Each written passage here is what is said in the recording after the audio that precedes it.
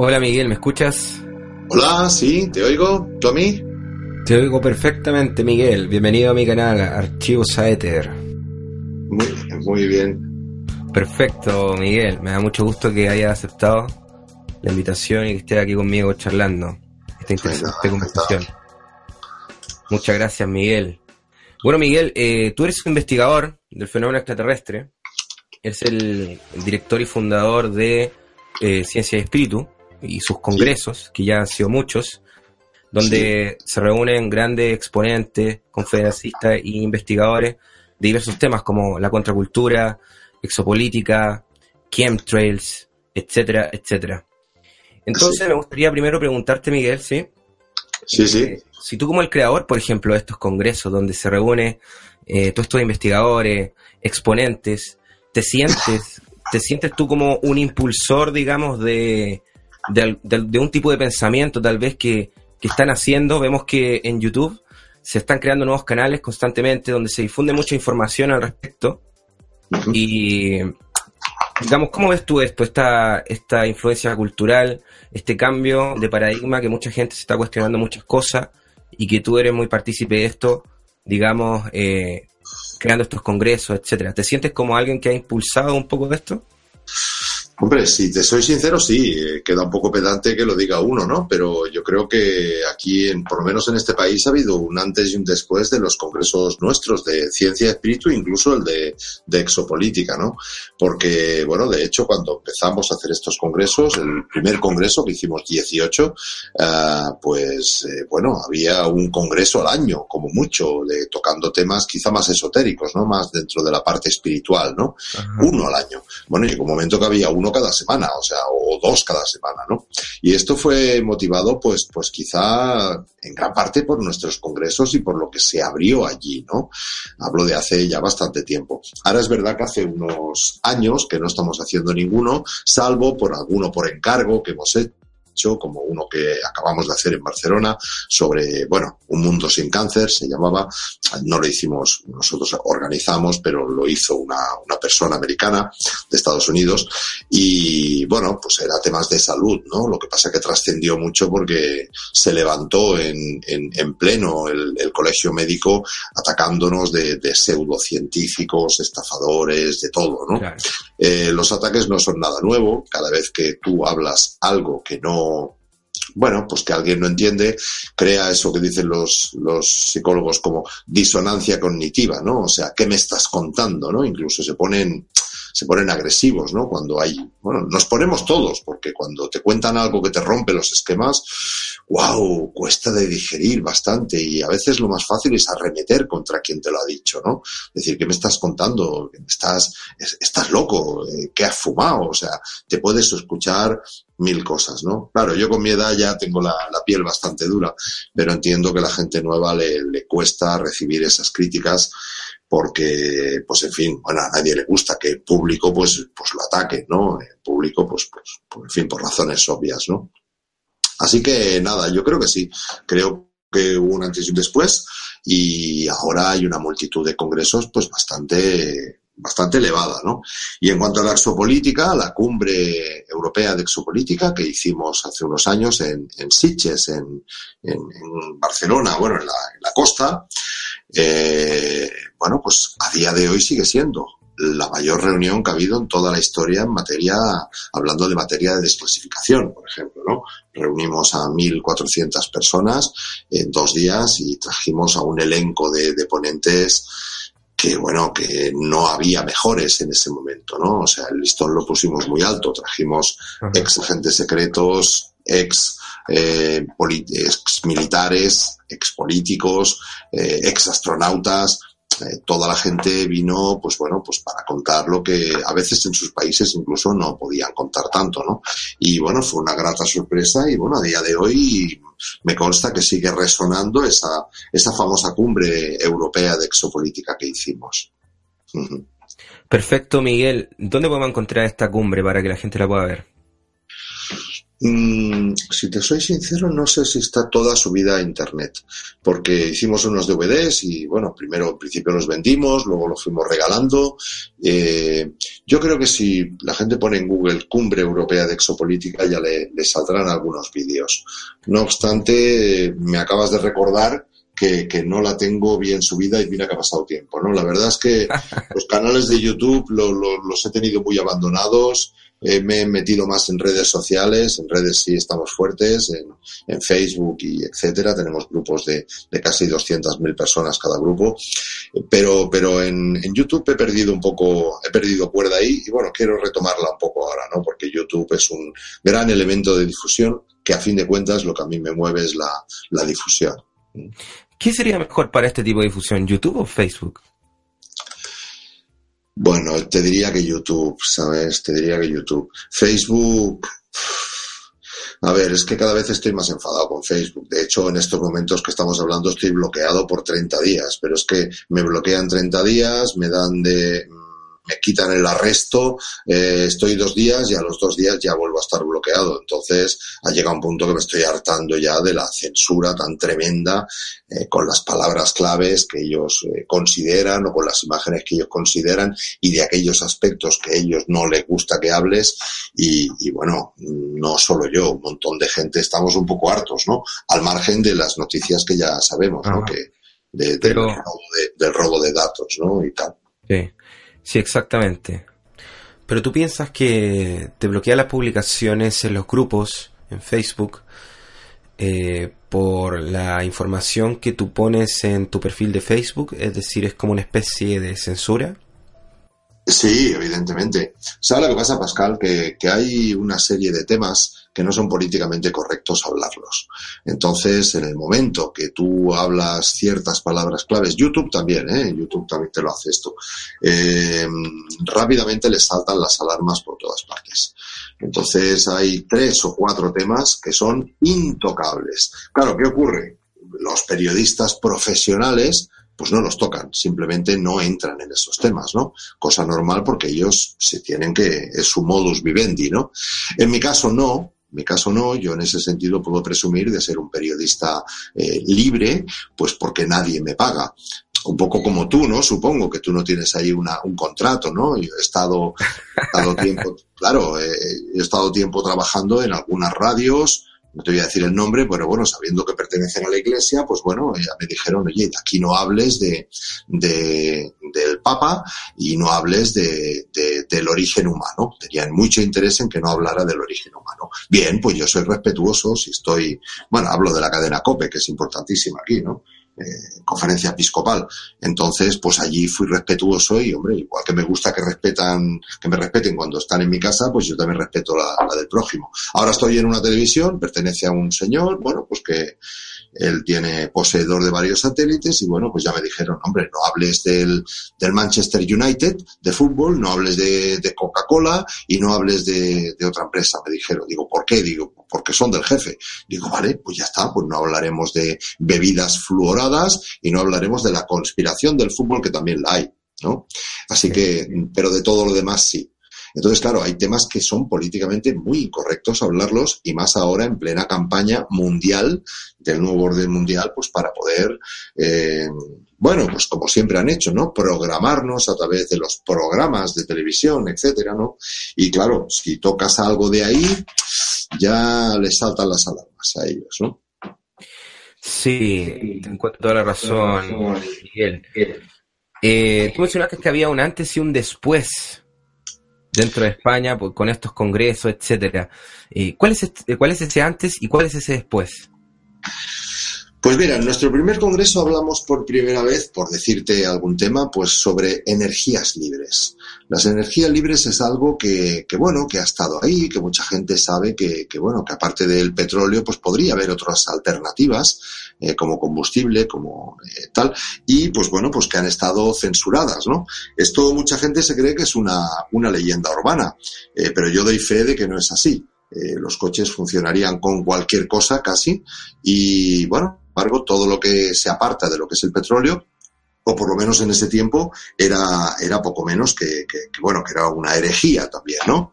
Ahora ya, bueno, ya se va haciendo cargo del coche eléctrico, de la célula de hidrógeno, bueno, ahora ya empieza a ser la cosa un poco más distinta. No te estoy hablando de energías libres, te estoy hablando de energías alternativas.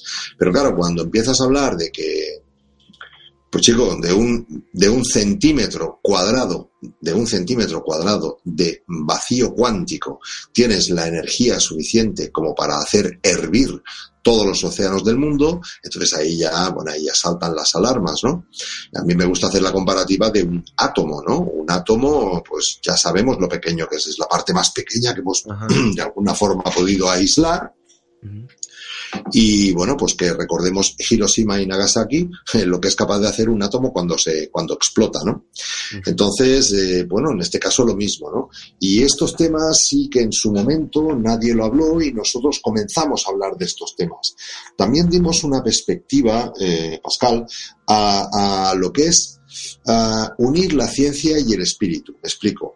La ciencia siempre ha sido muy cartesiana, muy pragmática, muy... Sí. Si yo no lo aíslo, no lo tengo en la mesa y no lo despedazo y no veo cómo está hecho y no lo mido y no lo cuantifico, no existe, ¿no? Sí. Claro, esto tiene un gran hándicap, ¿no? Y es que, pues mira, hace 200 años la electricidad existía igualmente, evidentemente, pero no se había descubierto. Entonces la electricidad formaba parte de esa brujería que ahora, pues apelan a otras cosas, ¿no? Entonces, pues bueno, la ciencia esa que solamente cree en aquello que se puede ver con el ojo humano, pues se le diría que, hombre, aquí, ahora mismo, tanto tú como yo, tú en Chile, yo en Barcelona, en Santiago creo que estás, como yo en Barcelona, pues estamos viendo varias cosas aquí en nuestro despacho, donde estemos, pero estamos viendo solamente lo que refleja la luz, porque hay muchas cosas que están en medio, pero no reflejan la luz. Por ejemplo, la onda de radio, la onda que te puede mandar este wifi, etcétera, ¿no? Wi-Fi, etcétera. Entonces, partimos de la premisa de que solamente vemos aquello que refleja la luz, cuidado, no es todo lo que hay, ¿no? Solamente el 1% de la materia del universo es visible al ojo humano. Entonces, y claro, ese es el gran hándicap de la ciencia convencional, que no llegan más allá, con lo cual ellos se plantean su propio techo. Por contra, hay todo un mundo que yo no conocía bien, pero lo conocí y me alegro mucho de haberlo conocido, que es el mundo espiritual, ¿no? Entonces, si nos vamos al extremo del mundo espiritual, pues también hay mucha gente que habla de energías, de chakras, de tal y cual, de muchas cosas que no las estoy banalizando, ni mucho menos, pero yo a la gente, digamos, tan espiritual les recuerdo que estamos en este planeta para vivir una experiencia humana, para vivir una experiencia materializados y densificados y, por tanto, omitir que tenemos un cuerpo astral es una auténtica aberración, pero olvidar que tenemos un cuerpo físico y que estamos aquí con los pies en el suelo para materializar cosas, también lo considero casi un agravio a nuestra existencia, ¿sabes? Entonces, ahí empezamos a unir esos dos conceptos, es decir, lo que se dice en marketing, ¿no? 1 más 1 a veces es igual a más de 2, porque si se complementa lo que es la ciencia dogmática o la ciencia pragmática con la espiritualidad, pues empiezan a salir cosas como la física cuántica y tantas cosas tan interesantes que nos dan una perspectiva de lo que realmente nosotros, deberíamos estar haciendo aquí, que es vivir esa experiencia y, tener un conocimiento más holístico de todo, ¿no? De las grandes preguntas. ¿Quién soy? ¿De dónde vengo? ¿Y dónde voy? ¿Dónde voy? ¿No? Hay mucha gente que no sabe dónde va y hay una frase que es muy triste que dice que el que no sabe dónde va ya ha llegado. Entonces, yo no he llegado, con lo cual no sé dónde voy, pero sí tengo claro que hay que hacer un camino. aquí. Hay que hacer un camino para llegar cada uno a lo que quiera. El gran problema es que la gente ni se cuestiona esto, ¿no? Están aquí en este planeta pasando las hojas del calendario. Un día, otro día, otro día, otro día. Y bueno, eso para mí sí es muy triste, ¿no? Y estoy hablando del 99% de la población, que no están, ni se han cuestionado para qué están aquí, ¿no? Archivos. Ajá, ¿y en qué camino estamos ahora? Porque constantemente, por ejemplo, se ve, digamos, un conflicto con lo que es la ciencia oficial, se podría decir, y tenemos que aguantar constantemente, para la gente que trabaja en el ámbito espiritual, tenemos que aguantar, por ejemplo, que se habla mucho de esta pseudociencia, y hay una comparación. Entonces yo te pregunto, con este paradigma que tú mencionas, porque al parecer hay una apertura de paradigma en todo esto, ¿en qué camino se está ahora? Con este conflicto cultural que hay en, por ejemplo, gente que quiere mantenerse en lo oficial y gente que tiene una ansia y un espíritu de búsqueda y de experimentar cosas.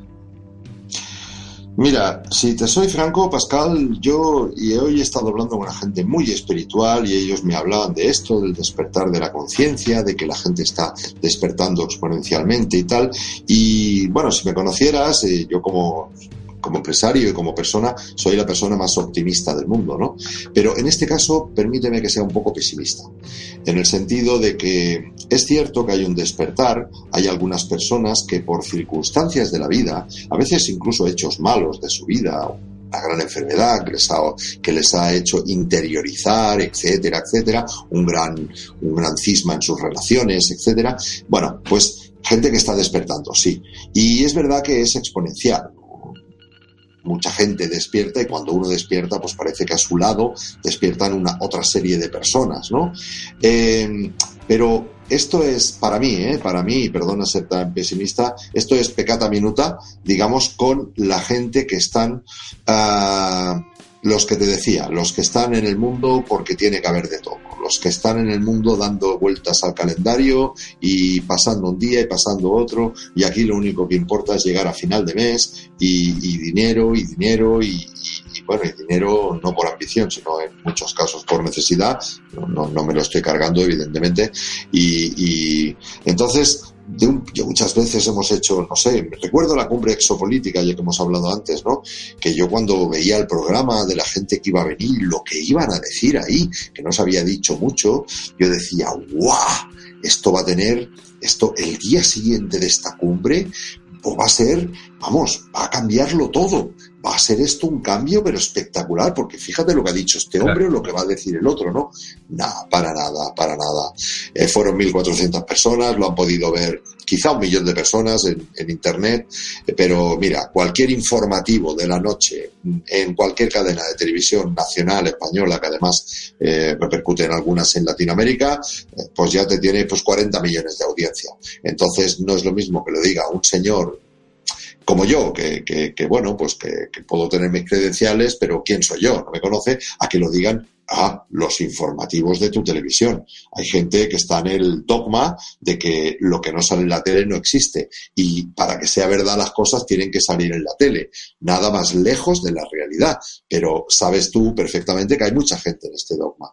Entonces, digamos que optimista del todo no soy, pero bueno, pues también te diría, por otro lado, que cualquiera de los que estamos en la resistencia, porque realmente somos personas que estamos en la resistencia, pues hombre, no está uno en la resistencia si no tiene, como menos, alberga una mínima esperanza de que finalmente tengas éxito, de que finalmente ganes la batalla. Con lo cual, en esa tesitura estamos, ¿no? Tratando de pelear como Quijote con las ruedas de molinos, ¿no?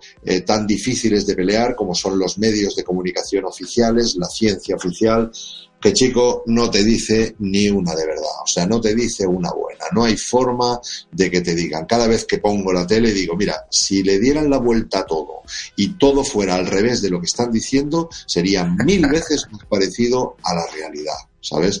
Hoy he publicado bueno, un post de una amiga mía también, ¿no? Comentando, pues bueno, que todo el asunto de las armas, de esas armas químicas que en Siria, pues ha sido un montaje teatral, un montaje con actores, con cámaras, con actores que después han ido a su casa, y todo era mentira. Han llegado los inspectores allí de Naciones Unidas y de Naciones no, de otro sitio, y han visto que allí no ha habido ni un enfermo. O sea, que allí no ha habido ni una sola persona afectada por ese famoso gas que, atención, un poco más y crean la Tercera Guerra Mundial. O sea, un poco más y se crea la Tercera Guerra Mundial cuando no había ni pruebas, no había nada, y la gente no recuerda que hace muy poquitos años nos engañaron igual con las armas de destrucción masiva. Y invadieron un país, hubo 1 millón de muertos en ese país, y luego resulta que era un cuento todo el asunto de las armas de destrucción masiva. Bueno, pues nos han colado otra esta. Pero es que no tenemos esa memoria crítica, ¿no? Y no nos acordamos. Y dentro de 4 días van a hacer otro atentado de falsa bandera y van a decir que, bueno, ya lo decía Malcolm X, ¿no? Si no estás atento a los medios de comunicación, te harán ver siempre al bueno como malo y al malo como bueno. Y es lo que está pasando. Exactamente, pero te vuelvo a hacer la pregunta, Miguel. ¿Cuál sería el camino actual de hoy? ¿Cuál sería esa resistencia? Sí, para algunos de nosotros, los que estamos más activos, yo creo que no queda otra que difundir. Y para la gente que está... que a lo mejor este programa tuyo le empieza a chocar un poco, pues el único camino que hay es informarse, no hay otro. Ahora, ten cuidado con las fuentes, no busques fuentes en esos mismos organismos que te están engañando. Hace 2 años o 3, 3 o 4 años ahora, recuerda que todos los medios de comunicación decía la vacuna de la gripe A que había que ponérsela a todo el mundo, que esto iba a ser una pandemia. Hablaban de 200 millones de muertos. Pues todo era una mentira para vendernos una vacuna que, bueno, afortunadamente en España pudimos parar, pero sé que hay otros países que han hecho que la población se vacune, ¿no? Entonces, la clave, si es lo que me pides, Pascal, es el camino a seguir de todos es la información, teniendo cuidado con las fuentes. Informarse, porque no hay peor esclavo que el que no sabe que es esclavo. Y la verdad es dura cuando te das cuenta de que sí, realmente somos prácticamente esclavos en una granja humana. Eso es duro, eso duele, eso cuesta de digerir, pero, chico, la verdad te hace libre. No hay otra. Archivos.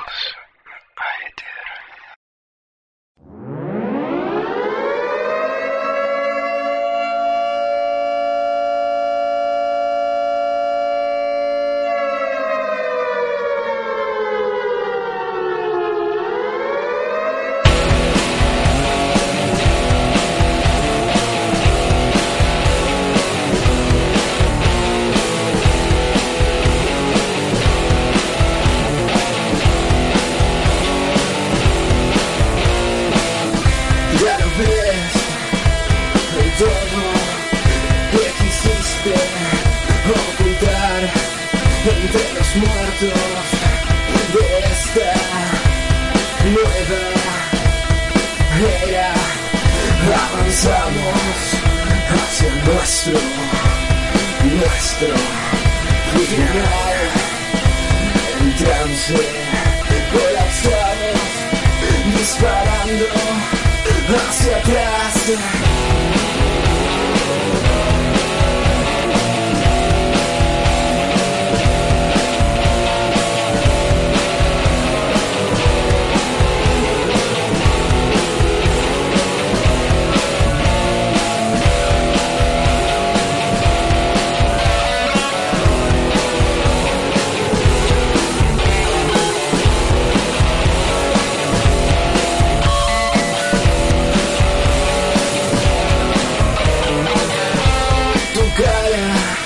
De esclavo en la frente de Veracruz, los programas secretos manejados por agencias disuelven las mentes desde la colmena y tienen un precio el pulso de todo esto.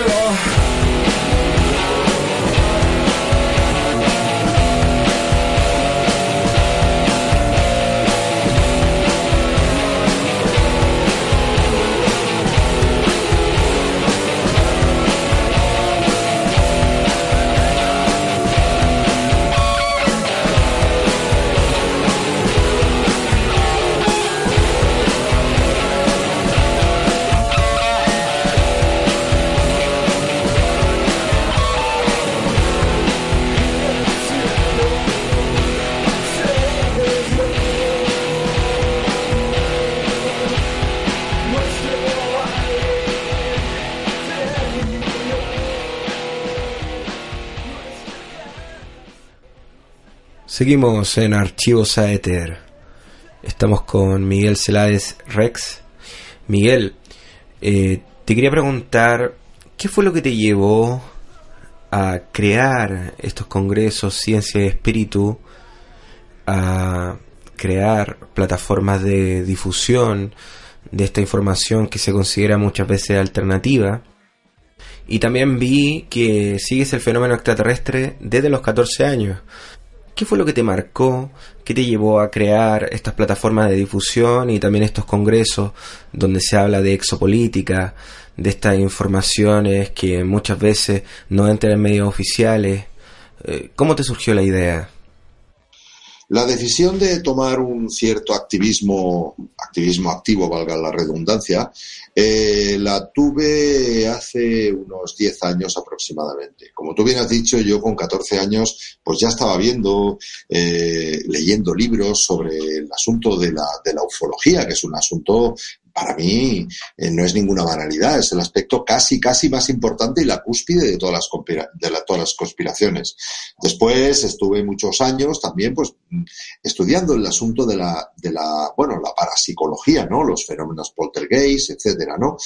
Pero todo esto lo tenía hacia mí, hacia adentro, mi propio crecimiento, ¿no? Bueno, podía hablar con un amigo de esto, de lo otro, pero ya veía que me tomaban por loco y tal, y pues bueno, ya lo tomé como un crecimiento personal. Ahora bien, hace unos años, por parte de, bueno, vamos a llamar de mi maestro, que era una persona que tenía acceso a un grupo muy específico en California, pues me empezó a hablar sobre los chemtrails, no sé si conoces, un poco los rastros químicos, que sería la traducción, ¿no? Las estelas químicas. Exacto, estelas químicas de esos presuntos aviones que están fumigando ahora mismo encima de Santiago de Chile, encima de Barcelona y encima de todas las ciudades prácticamente del mundo entero, ¿no? Entonces, cuando me di cuenta de esa gran conspiración y que nadie la veía, entonces, claro, yo en ese momento era una persona bastante pública porque estaba tratando de conseguir traer una tecnología no contaminante, como eran coches que funcionaban con aire comprimido, ¿no? De hecho, en Chile estuve en Brasil, hicimos una presentación, en México trascendimos muchísimo y en Europa mucho también, porque era un inventor francés, ¿no? Yo era persona pública, ya digo, porque estaba saliendo en los informativos muchas veces y en todas las cadenas, ¿no? Y mi nombre, pues hombre, si me llamara Pérez o Gómez, pues sería distinto, pero llamándome Celades Rex soy fácil de identificar. Entonces, empecé a tomar partido con tratar de denunciar esta gran conspiración de los chemtrails, como queráis, y claro, eso lo hice con un perfil anónimo. Y abrí una web que era miraalcielo.com y yo era Mira al Cielo. Me puse ese seudónimo porque ya lanzaba un mensaje al seudónimo, ¿no? Bueno, pues en ese momento empecé a denunciar, tengo la triste honor de haber sido el primero que empezó a denunciar este asunto en España y luego ya trascendió. Me llevé todas las tortas, por supuesto, de la comunidad científica. Tú estás loco, ¿qué estás diciendo? En fin, ya ni te cuento. Yeah. Y bueno, pues ahí fue cuando realmente algo de dentro de mí dije, oye, están machacando a mis hermanos de la tierra, y entonces pues yo tengo que hacer algo para esto. Y empecé a lo bestia a moverlo por todas partes. Ahí me detectaron mi nombre, vieron quién era, los de Bunkers, que son desinformadores profesionales pagados por el sistema, y bueno, pues ahí ya me atacaron con mi nombre y apellidos, y bueno, dije, bueno, pues como más vale morir que perder la vida. Si ya saben quién soy, pues venga, pues ahora a pecho descubierto voy a empezar a denunciar. De ahí pasé a otros temas que también me impactaron mucho. El asunto de los chemtrails, tal, pero claro, el asunto extraterrestre empecé a mover un poco y digo, que esto no es una curiosidad, que esto no es una cosa que bueno, para el fin de semana me voy a leer un libro de esto. No. Esto es muy serio. O sea, esto es muy serio porque esto es una granja humana y no sabemos realmente quién maneja el mundo. Y cuando nos enteremos de que el mundo está manejado por entidades que posiblemente no son humanos, ¡ostras! De ahí pasé ya, pues bueno, las energías libres también. Yo estaba con el tema del motor de aire comprimido, pues entendía del tema bastante a nivel técnico, ¿no? Y me di cuenta de que, bueno, que lo del petróleo era bueno, un cuento no, 4 o 5 cuentos a la vez, y los daños colaterales del petróleo, cuando un coche funcionaría hasta con whisky. O sea, funciona con lo que tú quieras, un coche casi, con agua, con lo que tú quieras. Entonces, bueno, ahí ya fue cuando dije, bueno, alguien tiene que hacer la labor de informar a la gente. Si tú y yo somos amigos, Pascal, y yo veo que alguien te está clavando un cuchillo poco a poco por detrás, mi obligación moral, mi obligación porque soy ser humano, pues será decirte, Pascal, cuidado, que te están haciendo daño y tú no te estás dando cuenta.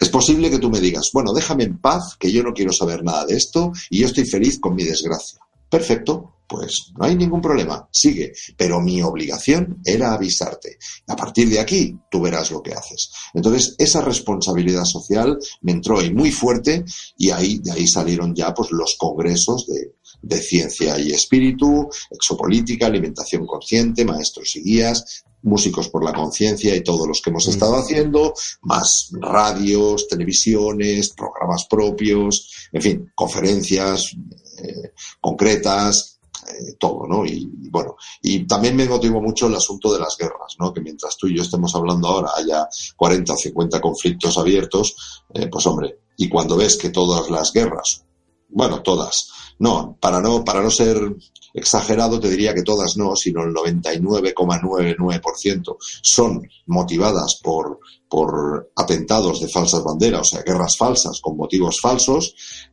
ostras, y ver cómo la gente, lo que te he contado ahora mismo de Siria o el millón de personas que murieron por la gran mentira de las armas de destrucción masiva en Irak, ¿no?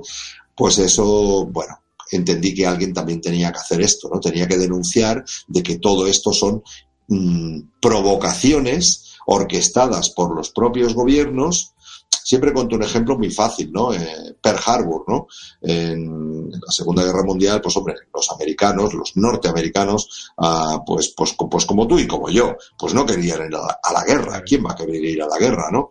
¿Qué ocurrió? Que, bueno, pues hicieron el atentado de Pearl Harbor y al día siguiente se apuntaron 2 millones de americanos para ir a la guerra. Claro, es normal. A lo mejor hasta yo me hubiera apuntado si me hubieran engañado. Atacan mi país, atacan mi familia, atacan mi gente, pues yo agarro un fusil y me voy a pelear con esa gente para defender a los míos. Pero claro, si todo es un engaño, entonces esas son las cosas que me hicieron más moverme a unas sabiendas que no me estaba metiendo en un tema que me fuera a beneficiar para nada.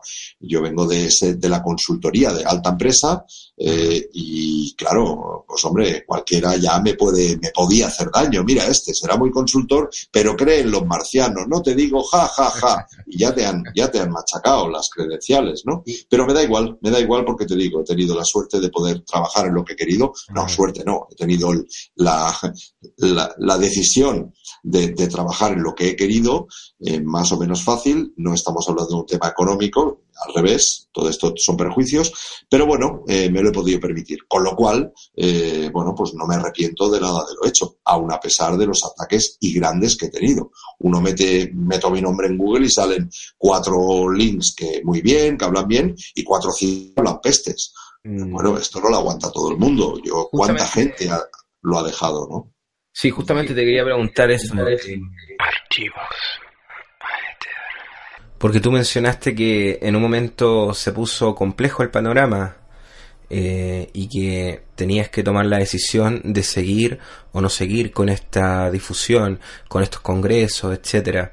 ¿Te sientes un poco marginado, Miguel, por hablar estas cosas, un poco marginado en los ámbitos en los cuales tú te movías, por difundir este tipo de información que muchas veces no sale en los medios oficiales? El paso del tiempo. Pascal, yo soy una persona fuerte, pero con toda mi fortaleza, hombre, sí te tengo que decir que a veces he acabado un poco agotado, ¿no? Sobre todo una temporada que dije fuera, ya no más, porque encima de estos congresos que hacemos, no sé, lo que te he dicho de la gripe A, uno hace un congreso trayendo a 4 farmacéuticas, corporaciones farmacéuticas, inventándose enfermedades y promoviendo un producto, y tienes tremenda cantidad de dinero, de ayudas, de todo tipo. Ahora bien, si nosotros lo que hacemos es traer a un científico, a un médico hereje de esa medicina general, diciendo que no nos vacunemos, que las vacunas, cuidado con las vacunas. Bueno, pues ¿quién te va a sponsorizar? ¿Quién te va a dar? Entonces, claro, estos congresos siempre han sido, sobre todo, pues bueno, pues me lo he tomado como un hobby. Bueno, aquí en Barcelona, pues hay quien cada fin de semana se va a esquiar a Baqueira Beret y se gastan 2.000 euros en un fin de semana. Bueno, pues yo me gasto 4.000 en hacer un congreso y lo doy por bueno, ¿vale? Y si han venido 500 personas y lo han visto 10.000, pues me doy por satisfecho y es un dinero bien invertido. Pero claro, encima, estar aguantando, como mucha gente te dice, no, Miguel Celades lo que hace es para ganar dinero, ¿no? Hombre, toca las narices un poco, la verdad. Hubo un momento que dije, mira, se acabó, encima aguantando mentiras de gente que no entran a debate en lo que tú estás diciendo, ¿eh? No entran a debate si extraterrestres sí, extraterrestres no, vacunas sí, vacunas no. Van atacando a la persona para tratar de desprestigiarlo y que tanto lo que está diciendo en ese momento como a futuro, pues nadie se lo crea, ¿no? Porque, bueno, este es un friki, y este es un tal, y este es un cual. El tema ese sí me molestó, ¿no? Y sí me molestó bastante y me sigue molestando, no te voy a engañar, ¿no? Pero bueno, creo que es el precio que hay que pagar, ¿no? Es el precio que hay que pagar, que luego compensa cuando te llega alguien y te manda un correo y te dice, bueno, pues Miguel, te llamo desde Chile, desde Colombia o de donde sea, admiro o desde Madrid, me da igual, admiro tu valentía en poder decir cosas que yo sé pero no me atrevo a decir, con lo cual, pues oye, mis mejores parabienes y mis mejores deseos hacia ti. O alguien que te dice, pues mira, conseguí no vacunar a mis hijos y gracias a eso, pues bueno, ahora están bien sanos y bien fuertes, ¿no? Eso tampoco tiene precio, ¿sabes, Pascal? Eso no tiene precio. Entonces dices, bueno, toda la porquería que me he comido bien merece la pena si solamente se ha podido salvar una sola vida, ¿no? Así que, bueno, pues por esa razón seguimos adelante. No hay otra.